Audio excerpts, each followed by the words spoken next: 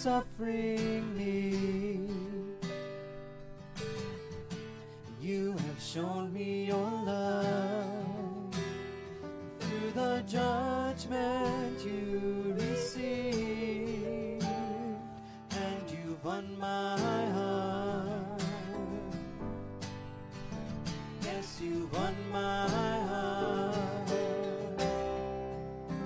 Now I can trade these ashes in for beauty, and wear forgiveness like a crown, coming to kiss the feet of mercy. I lay every burden down at the foot of the cross, at the foot of the cross, where I am made complete. You have given me life through the death you bore for me, and you won my heart. Yes, you won my heart. Now I can trade these ashes in for beauty, and wear forgiveness like a crown, coming to kiss the feet of mercy. I lay every burden down at the foot of the cross. I trade these ashes in for beauty, and wear forgiveness like a crown, coming to kiss the feet of mercy. I lay every burden down at the foot of the cross. I lay every burden down at the foot of the cross.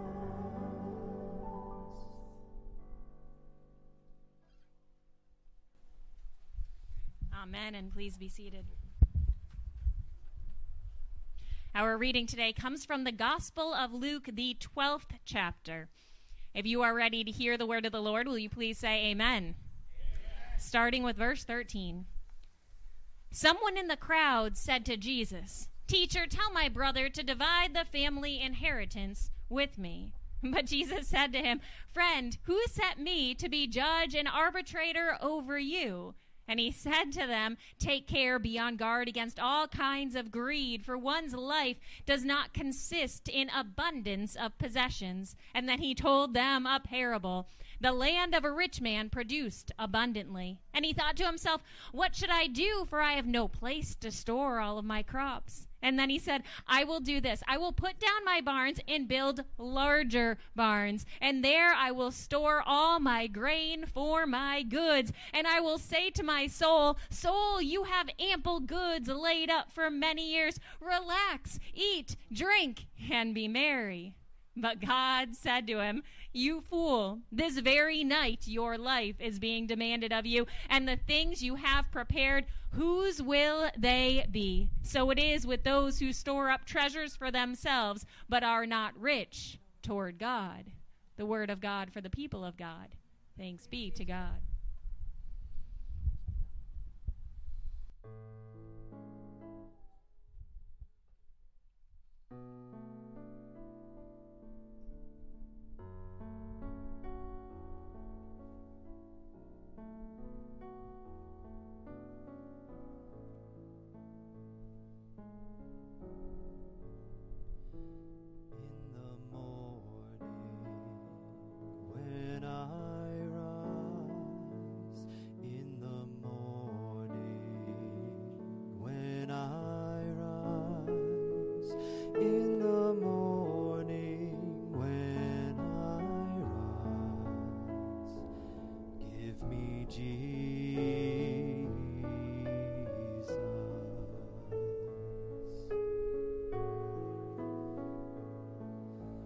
When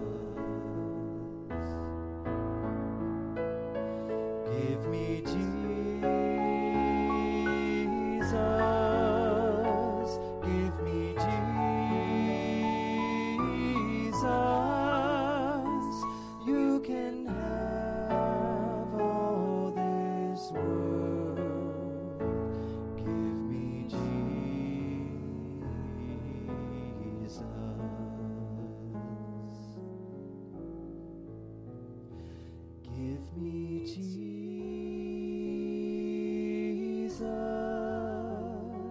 Give me Jesus.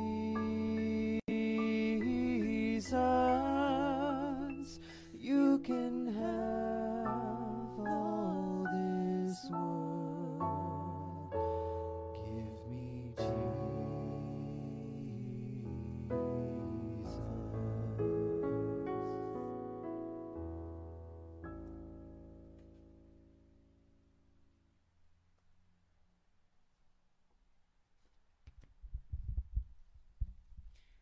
Let us pray. Holy and loving God, Lord, we thank you and we praise you for allowing us to be here to worship you. As we worship you, as the sun shines down, please, Lord, bless us. Bless us with the power of your Son. Bless us with the power of your Holy Spirit. Bless the words of our mouths and the thoughts of our minds, so that all that we do and all that we say can be holy and acceptable to you, O Lord, our rock and our Redeemer. Through Christ our Lord we pray. Amen. So I want you to picture for me what happened on this day when Jesus was talking to a crowd of thousands of people. This often happened that Jesus, when he started to talk, people would come around. So Jesus would often position himself in a place where many people could hear, whether it was a natural rock amphitheater or if he was standing on a boat in the water and then everybody was on the shore so that the sound would travel even further than it would if he had been on land. Jesus knew how to present himself so that other people could hear what he was saying, even if they gathered in large crowds like thousands of people. And on this day that we just read about, there were thousands of people who were gathered and they were listening to everything that Jesus had to say. They were listening to him and they were trying to learn new lessons from him. And as thousands of people were gathered there listening to Jesus, one man stood up and he asked a question. Now, you would think that if somebody's going to stand up in front of Jesus with a crowd of thousands of people to ask a question, that they're going to ask a question that maybe pertains to something that Jesus was talking about, right? Isn't that a good guess that maybe they would ask a question that had something to do with what Jesus was talking about? But that's not what this man did. This man, he stood up as if to prove that he wasn't paying much attention at all. This man stood up and he said, Jesus, settle a family dispute that we're having. Settle this dispute that we're having over inheritance. I mean, his older brother must have been the Behor. That's the firstborn male son. And so his older brother must have been the Behor, and he was going to be the one to get the bulk of the inheritance, the bulk of the land, the bulk of the property that his parents had. And this man, he wanted that property for himself as well. So he's like, Jesus, tell my brother that he has to share the inheritance with me. Tell my brother that he needs to give some of this to me. Now, here is how I understand this. There's a lot of parents out there. So parents, do you guys ever work from home, and are you ever on very important Zoom calls, or grandparents, because we've got grandparents that watch kids as well? And if you guys ever at home on a really important Zoom call, maybe you've got a lot of work that you're supposed to be doing, and then a child breaks into the room, and then a child, they act as if they have an emergency, something that's really important that they need your attention. And so you pause your Zoom call and you look over at your child and they're like, I want a popsicle. Anybody ever have anything like that happen? Yes, probably most of us parents. I see some hands waving. Some of us parents and grandparents have had that kind of thing happen. Well, that's what I think this was like. Jesus was talking to thousands of people, and this one man stood up and he's like, Jesus, settle this matter for us. Tell my brother, actually, saying, help me win this argument with my brother. Tell my brother that he needs to give some of the inheritance to me. And now there might be a time and a place for that question, but I'm going to tell you this was not the time or the place for this question to be asked. But I want to compare this to a different story, because we spent the whole week in Vacation Bible School. So I spent the whole week talking about stories with kids. And so this is another story that I want us to compare. If we go just a few chapters early in the Gospel of Luke, there's another time when Jesus is talking to a crowd of thousands of people. And there's another time when Jesus has thousands of people all gathered around listening to everything that he has to say. Only everybody is listening so intently for so long that it starts getting late. And the disciples are like, Jesus, we need to send everybody home so that they can go get some food to eat. But Jesus looks at them and he says to his disciples, you get them something to eat. And then out of the crowd walks a little boy A little boy who was focused on what Jesus was saying. A little boy who is paying attention, better attention than the man that we just talked about. A little boy walks forward to Jesus and his disciples with all of his lunch that his mom had packed him that day with 5 loaves of bread and 2 fish. And he walks forward and he gives it to Jesus and his disciples because he is listening to what Jesus has to say. And then Jesus takes this little boy's lunch and he blesses it and he feeds thousands of people after this food is multiplied. So what I want you to do for a second is to compare these 2 people in the crowd. We have this man in the crowd who we read about in chapter 12, this man in the crowd who stands up in front of thousands of people and wants his inheritance issue solved by Jesus. Basically, he wants Jesus to help him get more money. That's what he wants. That's what he's focused on because he is focused on temporary things. But then we have this little boy in the crowd. A little boy who comes forward in a different crowd, still with Jesus. And a little boy, he's not focused on temporary things. He's not focused just on food that everybody's going to eat, but he's focused on more important matters, so much so that he gives all that he has to Jesus. I just want to use this comparison for a second, and I want you to tell me, between the man and the boy, which one is the one that really listened to Jesus? Which one is the one that showed compassion? Which one's the one that made sure that his mind was set on eternal things and not temporary things? The boy. So here's what we need to learn from all of this. Everything in life is always trying to get our attention, okay? There's always things in our lives trying to get our attention. We get to decide if we're going to pay attention to temporary things that seem important in that moment. Temporary things like having more money than our sibling or getting money from our sibling. We get to decide if we're going to pay attention to temporary things or if we are going to pay attention to eternal things. That's what we need to pay attention to. Now, let's go back to our first story as Jesus was standing there with this man. And I can't help but picture things. So I can genuinely picture this man standing up in the crowd and bringing this matter to Jesus. Well, what does Jesus say to this man? At first, Jesus basically says, this is not the time or the place. This is not where you're supposed to be asking this question. But then Jesus answers this in only a way that Jesus can answer. Jesus tells this man what? He tells him a parable, the way that only Jesus could tell a parable. And then this parable that he tells him is the parable that we call the parable of the rich man. This parable where a man, he has great crops.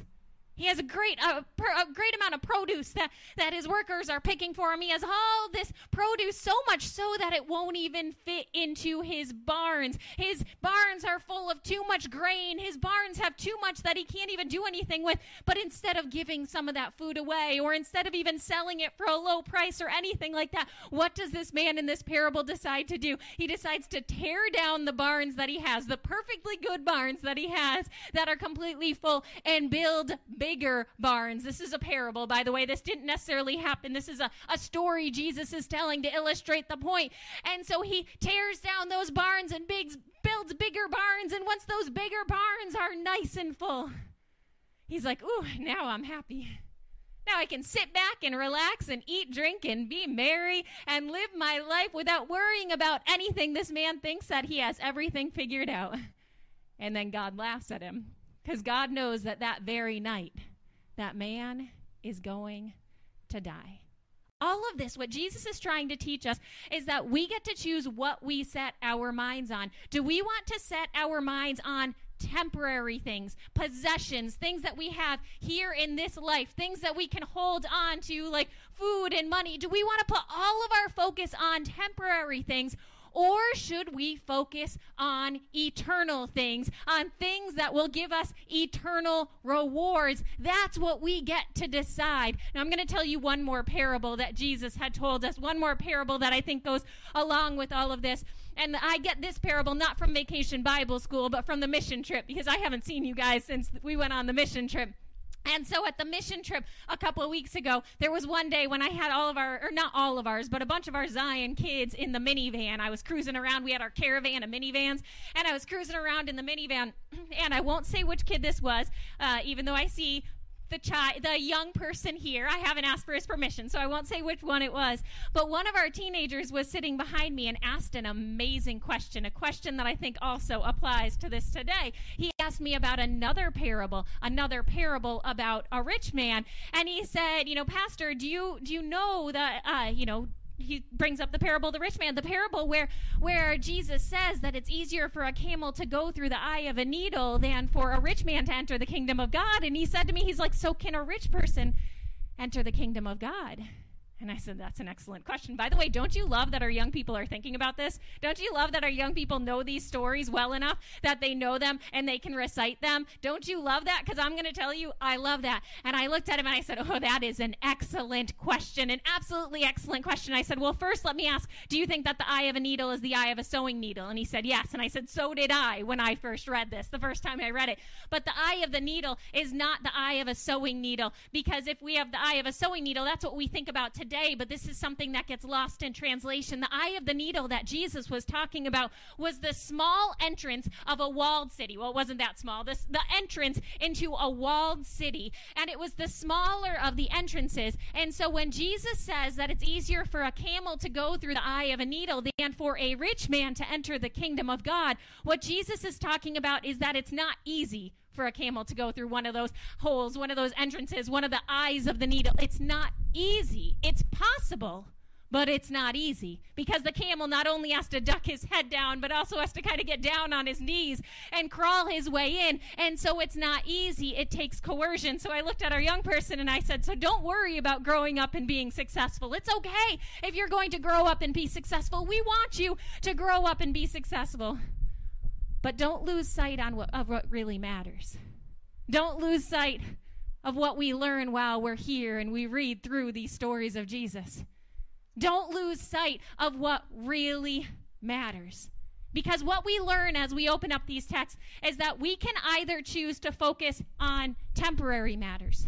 Matters like having lots of cool things and gaining lots of possessions. We can focus on that. Those things are temporary matters. Or we can focus on eternal matters. We can focus on storing up for ourselves not goods for this earth, but things that we need for the kingdom of heaven. Because temporary matters give us temporary rewards, but eternal matters give us eternal rewards. So yes, it's possible for a rich person to enter the kingdom of heaven. It is very possible. I'm sure it's been done many times before. But the more we have, the more that's expected from us. The more that we have, the more that Jesus expects us to do with what we have. What we focus on matters. That man in that large crowd was not focused on the right things. He was focused on money. He was focused on wanting more of that inheritance. He was focused on wanting more of what his brother was going to receive when his parents died. He was focused on temporary things. That little boy in the crowd, he was focused on what mattered. He was listening to Jesus and understanding every word. What we focus on matters. Are we focused on temporary things? Or are we focused on eternal things? Because only eternal things give us eternal rewards. And let's join in a moment of prayer. Holy and loving God, we turn to you on this day, Lord, and we ask that you pour your Holy Spirit upon us. We ask, Lord, always that you pour your Holy Spirit upon us, but now we ask that you just bless us. We know that there are many people out there who are asking for prayers. We know that there are many people in our community and in our families that are suffering. And so, Lord, we ask that you pour your Holy Spirit upon them. We know that there are many people also who are being distracted by things that don't really matter. Will you bring them back to what matters? Will you bring them back to you? Lord, we just ask that you pour your Holy Spirit upon each and every single one of us. Bless us with your Spirit. Bless us with your power. And we pray this in every prayer through Christ Jesus, our Lord and our Savior, who taught us to pray, saying, Our Father, who art in heaven, hallowed be thy name. Thy kingdom come, thy will be done, on earth as it is in heaven. Give us this day our daily bread, and forgive us our debts, as we forgive our debtors. And lead us not into temptation, but deliver us from evil. For thine is the kingdom, and the power, and the glory forever. Amen.